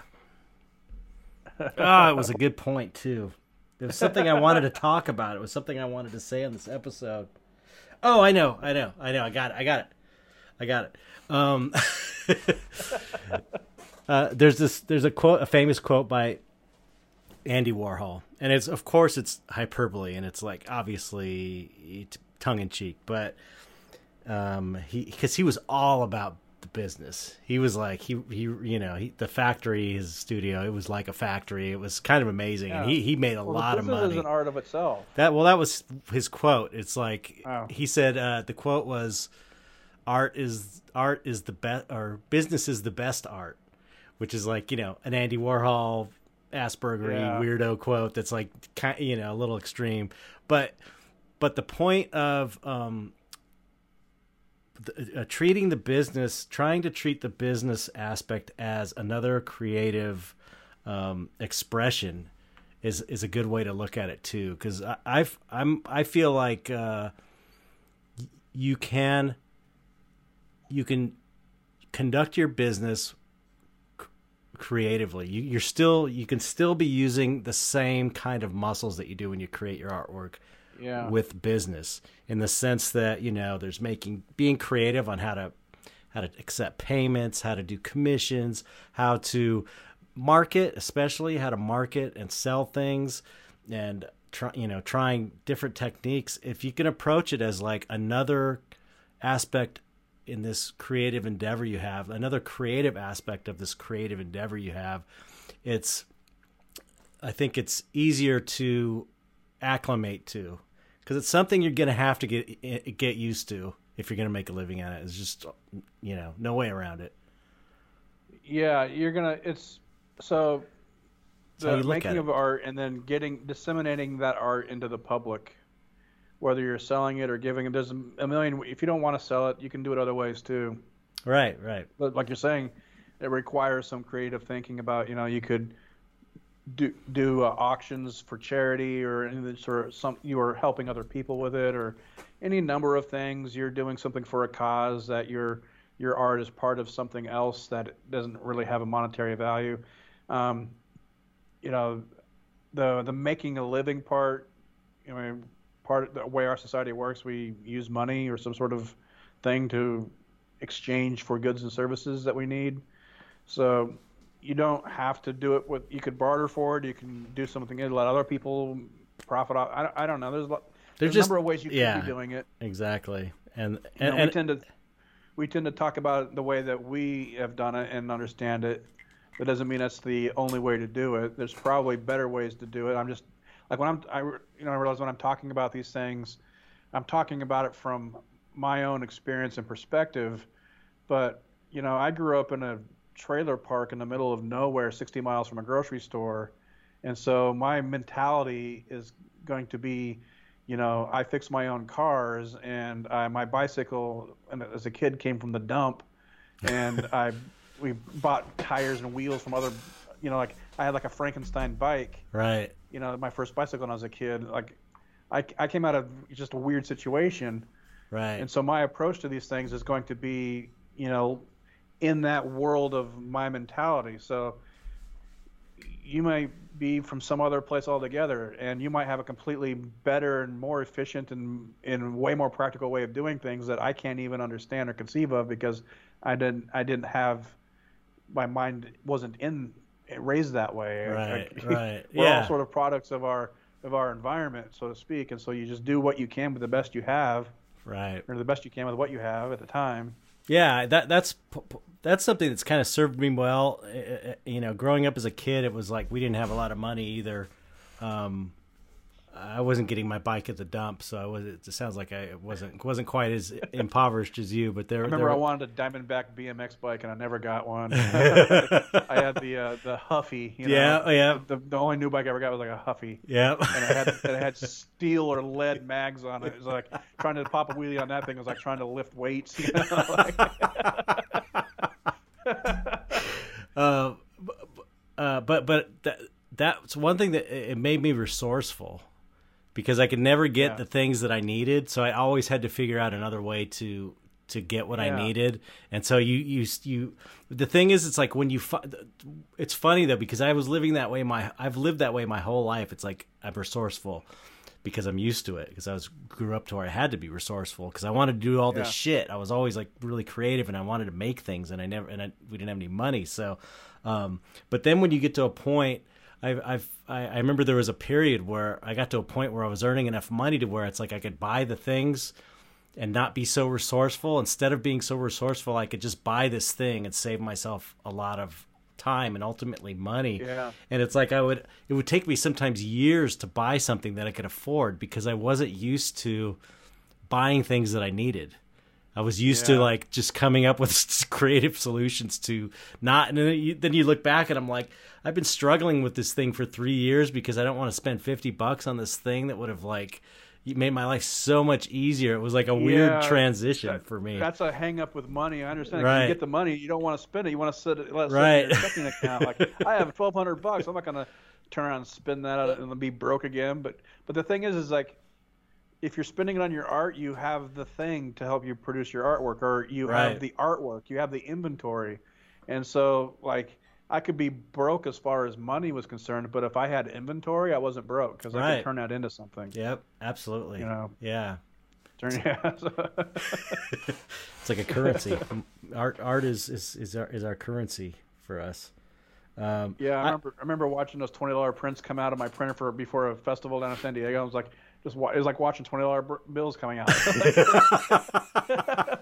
had to stop. They were future $20 bills. You know? But then I had to go somewhere and drive them, package them, and sign them, and I had to do, it wasn't like somebody just came with a briefcase full of cash and traded me for them or anything like that. Right. Yeah, it's more like the symbol because it's the thing you're selling. It doesn't represent all of, It's like you're taking this thing that you can do, like the skill that you have, and you're turning it into some sort of other energy that you can use to then make bigger artwork. Because eventually I moved into a bigger studio. I was able to make more. I got a bigger vehicle, and I completely, as I got more space, filled it with more stuff and bigger art. Right. And that's how I grew. But if you're so concerned about like not ever spending, so a lot of people that were in Venice would be like, I'd tell them about going to these shows, and they're like, I'm not going to spend $150, $300 on a show somewhere. I was like, I can just come here for free. Right. And they didn't get it that there's limitations to being in Venice Beach, big ones. Yeah, it really does. It takes money to make money. It was hard for me to get over the mentality too. It's like, so I'm going to spend $300 on a booth space when that's as much money as I would normally make in an entire day. That's a big gamble. Like but then you go to that show and you make 10 times as much as you made at the beach. You're like, then you start seeing that, putting that energy out and being willing to spend money on your artwork, or selling your artwork, or marketing, spending that resource that you have. If you have money, spending it could have shortcutted a lot of things that I had to go through because I didn't have the resources. Well, that's the risk you have to take, and it's like the whole reward. Without risk, there's no reward. It's like just like your the show that bankrupted you in New York. It's like that was a huge risk, and you took it, and it didn't work. And it's like you dealt with it. You moved on. You kept going, and then other risks. You did other risks that paid off. And it's like that's the nature of life. You got to take these risks. And but if I didn't have that, growing up in the middle of nowhere with a bike from the dump mentality as a kid, I wouldn't have seen selling my art on the sidewalk in Venice Beach as an opportunity. Right. I would have saw that as what all these kind of people that are desperate or poor or whatever they are. That's what they're doing. But that's not for me. Because my mind wouldn't have saw it that way, but I just saw, I was like, oh, they're here, they're not doing it for nothing, and I and so there I was, like in the street with it. But I remember I got one last thing to talk to you about, and I remember the other thing I wanted to bring up, and that was print sales or reproductions, I guess we should say, because if you're doing sculpture, it's you can do reproductions. To me, the way I see it, and you tell me how you feel, but I feel like they're so important. Or any merchandising that you can do from your original artwork. You can, I've said this in the podcast before. You could sell a painting for $2,000, but you can make $10,000 off of that painting through prints and merchandising your stuff, putting your stuff on T-shirts if that's your audience or whatever. It's like you can make so much more from a single image. You can make money the rest of your life from a single painting, and it's like if you just sell the painting and don't make reproductions of it in different ways, it's kind of like you're making so much less than you possibly can. And and it just doesn't seem smart to not at least try prints in some manner. And it was Cam De Leon was the first guy that kind of turned me on to prints and kind of paper prints, and then you were the one that got me to canvas giclées, and because those were, those do really well for you, right? Yeah. So it's pretty much all I as far as prints, all I sell now. I think I had some you had paper ones I haven't sold out of. I've discontinued making even just paper and you prints. Just do canvas giclées. I mean, even that is like that's a strategy you're using. It's like you're probably making more from the canvas prints, and it makes them more exclusive. and this and that. There's a reason for that. Like everybody, again, this goes back to having systems, and I found that especially when I was doing festivals, you have people that come in and say I had a bunch of $15 and $25 prints, then $45, $65 paper prints, then canvas prints that were anywhere from $250 to $800, whatever. Is that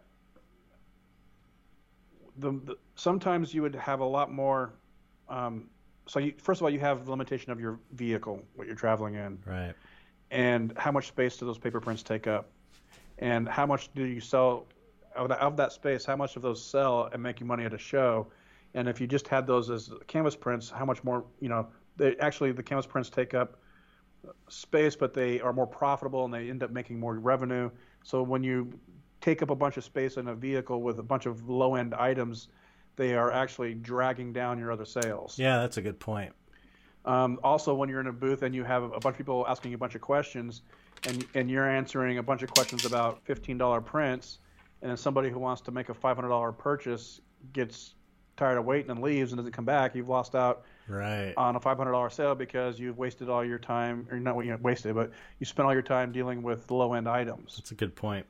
And it tends to weed out the kind of it eats into your, like the low end stuff can eat into your time, both in making the work and selling it, because you're going to spend a lot of time producing the inventory and getting everything prepared and having all the packaging together. All that stuff takes up a lot of time. Right, but and this is you talking now, because you've done small, cheap paper prints, and it's like I still do. I still do. The festivals, I ended up weeding out some of the lower end stuff, depending on the venue I was going to. And it's again knowing your audience and where you're at, and there's all kinds of things that go into it. But just to the idea of making prints, it was out of sheer practicality when I first started out. The venue, Venice Beach, they didn't have a lot of people walking around buying $200 or $300 paintings off the sidewalk.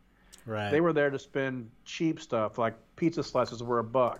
Right. Like everything was dirt cheap in like a flea market there almost. And so people would spend $10 or $20, but they weren't going to spend $200.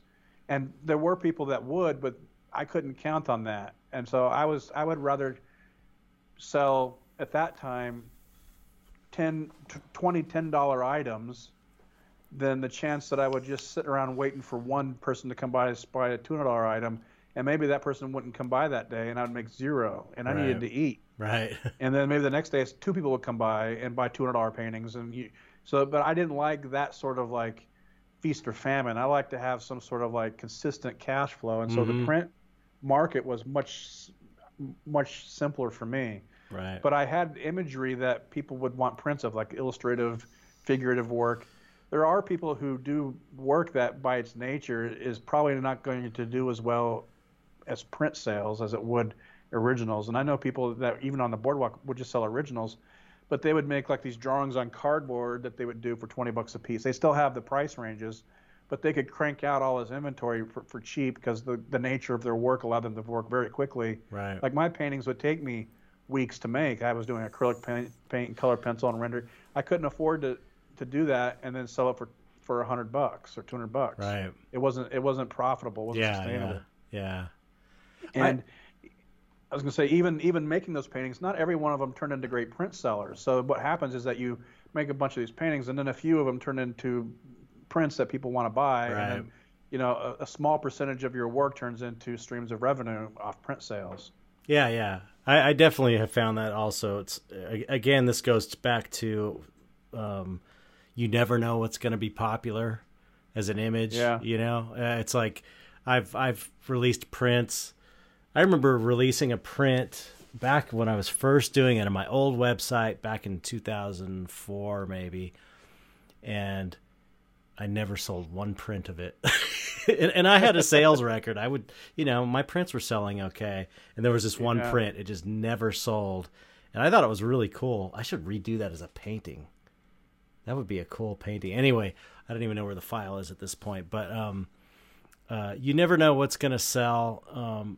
But it's like I still sell like a super wide range, because my attitude is like, they don't really take. I've got someone who helps me like package them and cut them up and all that, and so all I have to do is print them and sign them. So I like the idea of bringing. I like the idea of lower cost items, because I feel like it brings in maybe a younger crowd that doesn't have the kind of money to buy more expensive things. Yeah. And if they're in for the long haul, they own a piece of work. Plus, it's cool to just offer something like that. But then it's like when they get money, when they get older and they establish their job themselves in their career, they'll come back and they'll want to buy maybe a more expensive piece or an original eventually.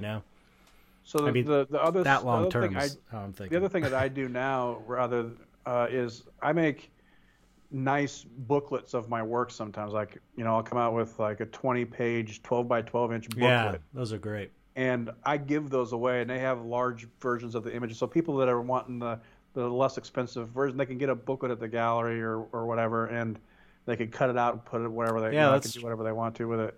So I give expensive promotional materials away, right, as the other side of it, so that people who really like it. Plus, now I have books and I have other things, and right. But I find that just by the nature of working with the galleries, that trying to keep track of and produce low end items, unless they're buying them in bulk, where I can do a bunch of them once and ship them together. That makes sense. Even if I have somebody working here, it's just a bunch of busy work, and it isn't as valuable a use of time and resources. Yeah, this makes sense to me now. This makes more sense to me now. Since you're selling directly through galleries, that makes a lot more sense. And why it works for me, since I don't have a middleman, or I'm not cut. It's like it makes sense. I think more sense for me to be doing it the way my business model is, where I'm selling direct. For example, like if we were to do another tattoo convention, I still have a box of paper prints that I was doing for my Kickstarter. Mm-hmm. I would probably bring those to a convention just to get rid of them, because I can sell them on bulk. I don't have to do anything extra for them. Right. There will be a bunch of people there that could buy a bunch of them. That might be something I would do, but I wouldn't really be bothering with trying to make that part of my business model now. It's one of those things that doesn't really work for me now as much as when I was earlier in the career. Right. But that's just because, everybody's going to have their own way of doing these things. I know. I've out of all the people, 200 episodes of this podcast, right?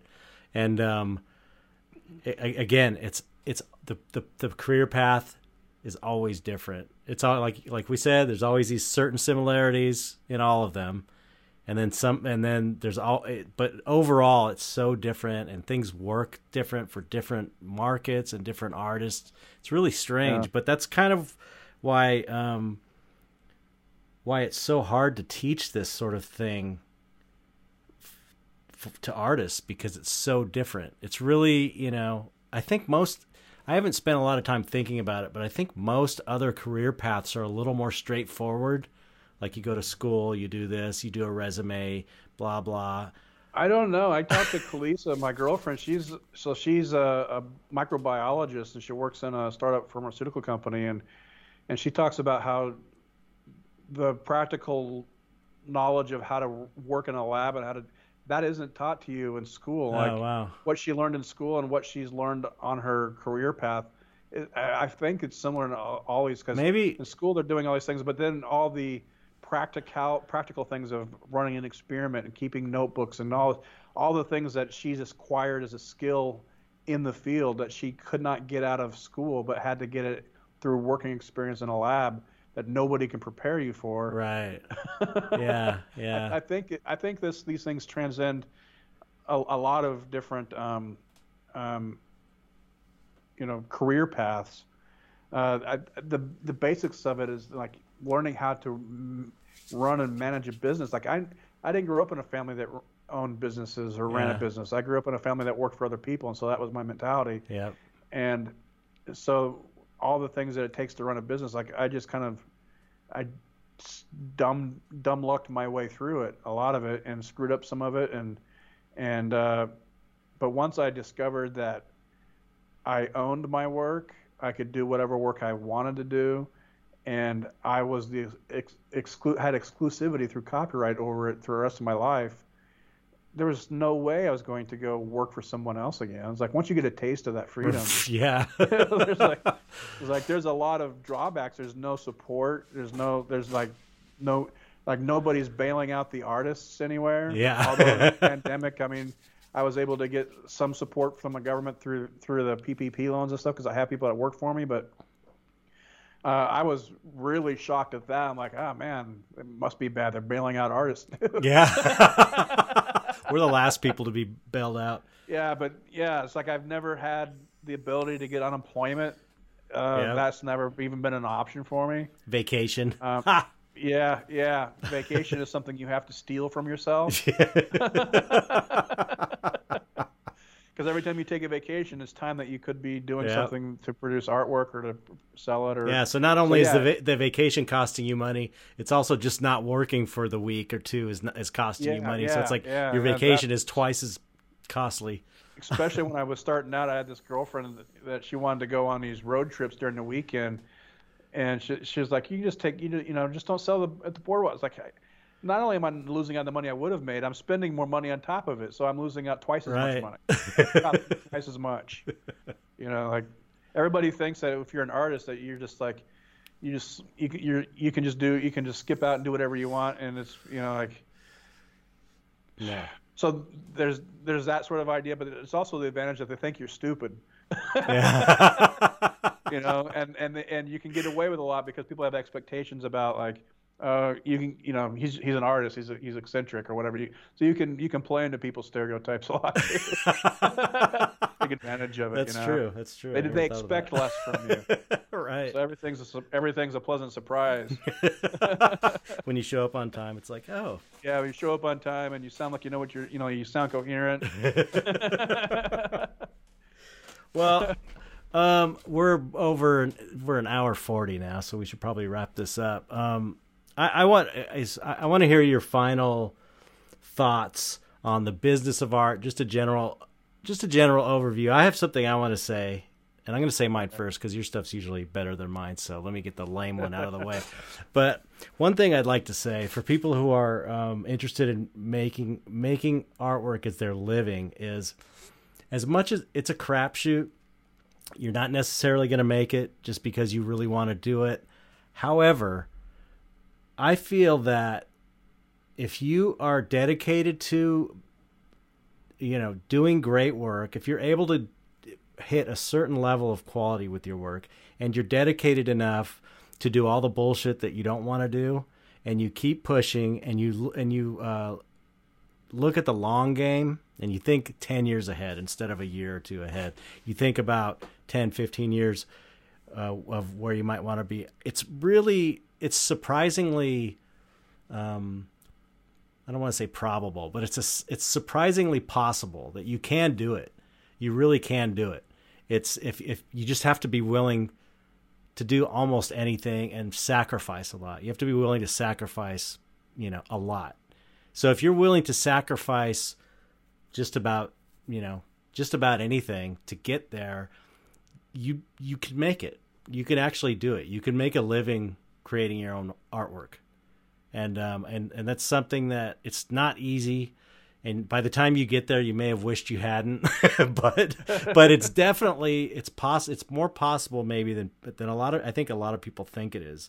Like I'm always surprised in a way that I made it this far, but at the same time, I was like not taking no for an answer.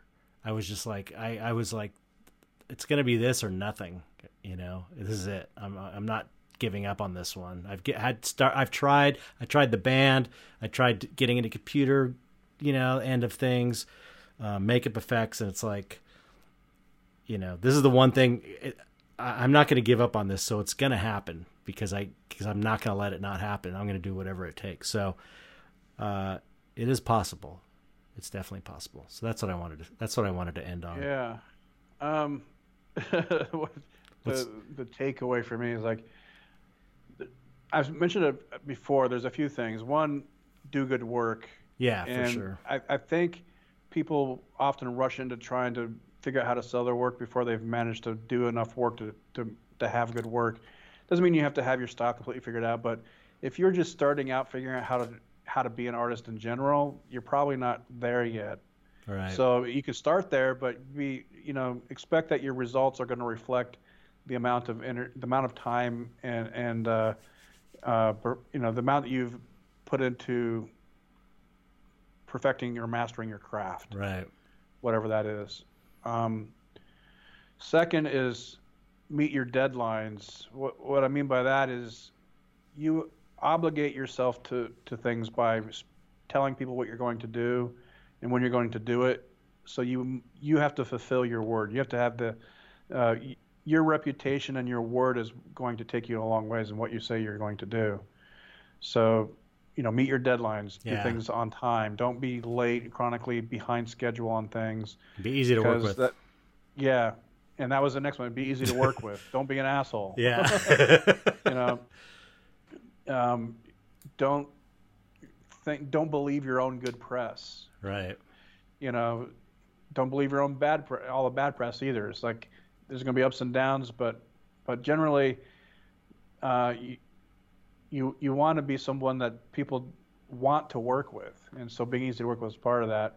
The other side is what you're saying is don't take no for an answer, which is don't be a pushover, and you don't have to be taken advantage of by people to make this work. So knowing where your self-respect is and having integrity for what both you stand for and what you're willing to tolerate as far as behavior by other people. Right. So you don't have to be ripped off, or just take what other people give you. You can stand up for yourself too. Yeah. The basics of it, I think, are taking what you have, like we mentioned before, take what you have right now and start. Yeah, that's great advice. And then figuring out where you could put it, and then just keep doing it until something starts clicking, and then eventually you're going to stumble across something that works, right. And then you figure out how to build on what works. Totally. And then how to turn everything and direct everything towards that working operation, and then how to find another thing that works, and you start putting these pieces together. Yep. And these things happen gradually over time. What would be the next thing that I would say to people? Again, I'm going to just reiterate something you said, is like, I didn't have a backup plan. This was the thing. This was my only plan and the best thing. This is the thing that I was the best at. Mm-hmm. And I thought I could do it better than I could do anything else. And I could do it better than most people could do it. That was my mentality. Like, right. If they can do it, I can do it too, but I can do it better. Right. And that might be delusional, but if you don't have that idea that you're going to do it better than anybody, that like this is the only thing that you can do, there is nothing else that is some other backup. There's nothing else that's going to be there waiting for you on the side if this doesn't work. That's really what it was. That's like there was nothing else for me to do. Right. And the basics of it was I was going to make a living as an artist, whether I was working at a studio somewhere doing something or just selling my art in the street. I would rather do that than work at Macy's. Right. Or some other job. And going back to your idea of sacrifice, that is very true too. Like, I didn't start a family or have kids. I still don't have kids because I knew that all I had to do was fend for myself. I didn't have to have anybody else that needed to be fed or anything. I didn't have girlfriends or anything. Right. Like, I did a couple, but I didn't really have relationships for a long time when I was starting out, and I lived very poorly and cheaply. Like I didn't get furniture for a while. Like I just lived without, and Right. everything went into what I was doing with the art. Everything was about me and my doing my art thing. Right. So So you're fully dedicated. You were fully dedicated. yeah, and anything that was going to keep, you know, anything that was I couldn't support with my art had to go, Right. or I couldn't have it. Yep. You know, I didn't have I didn't have cable. I remember by the time I got a direct TV, I remember going to hotel rooms on the road when I was doing shows and just loving it because there was a big TV with cable. You know, I didn't have cable. It's like, man, it's awesome. Like I'm on vacation at a hotel room. And I was like, the hotel room was nicer than where I lived. Yeah. Yeah. Yeah. I know. I remember having, $12 in the bank, and just like having, and I had this house, Yeah. and having $12 in the bank and being like, okay, something's got to happen. And it's like, it forces you to fucking make something happen. It just, Yeah, it's it like, does. I'm not losing everything because, my brain, I can figure something out, I can do this. And I don't know. And I don't know. But As long as you're not a complete fuck up, like you're not like, right. caught in some vice that's really dragging you down Right. and taking out your resources and your time. Right. You're probably even if you get knocked down to like $12 in your pocket, you're going to recover because you don't have something else like piled on top of it. Yep. So, Yeah, absolutely. So I wasn't a partier. I wasn't a drinker or smoker. Same here. So Same here. I didn't do drugs or anything until I was like in my mid-30s. Yep. So I didn't have any of those things kind of getting in my way either. Yeah, no distractions. Yeah. Just my absolute loneliness. Your artwork to keep you company. I was the original incel.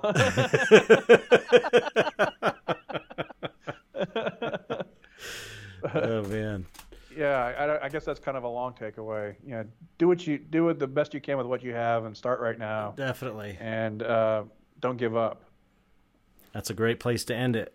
Well, thanks for coming on. As always, it's super fun to talk. I mean, I think I want to keep bringing you back up for topics here and there because it's like artwork, specific artwork topics. I think it'd be kind of fun. Yeah, to do. Even if we did like a sidebar offshoot of what you're doing, with your podcast, like it would just focus on business stuff. I mean, Yeah. It's weird. It's like I do my live stream when I ask people to ask questions, I get no questions. I guess people don't have them, or I answer them during the stream. I don't know.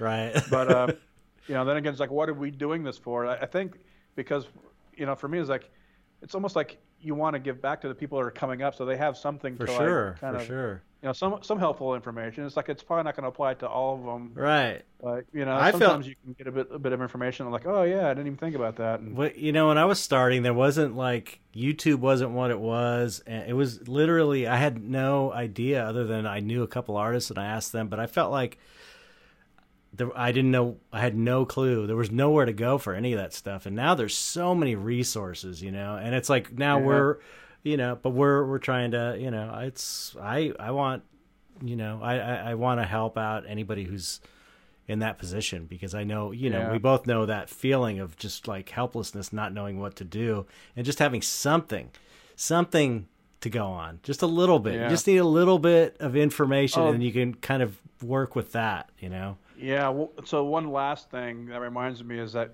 beware of anybody who tells you that they've got it figured out completely and they're offering to sell you a system of how to do it. Yeah. They have this sort of like book or DVD instructional or things like about how to, like a system of how to do it.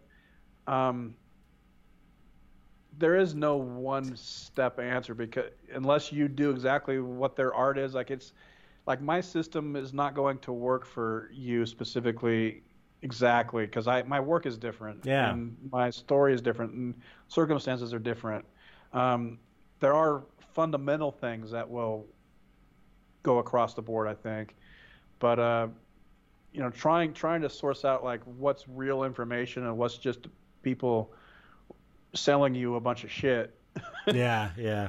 They might have some valuable information, but be wary about that kind of stuff. And really, if you're looking, don't spend more time looking for information than you do just trying to figure it out. Usually what I try to do is like, I find something, I go try to do it, and then I go back and look for answers to specific questions that I'm trying to answer about something. Right. And I'll take your time. You don't have to rush into anything. It's going to take time. There's going to be ups and downs and all of that. Yep. Good luck. Yeah. All right. All right. Well, on that note, thanks for coming on. It was great talking to you. No doubt. And let's say goodbye to everybody. All right. Goodbye. Later. Goodbye, everybody. Gabe's waving.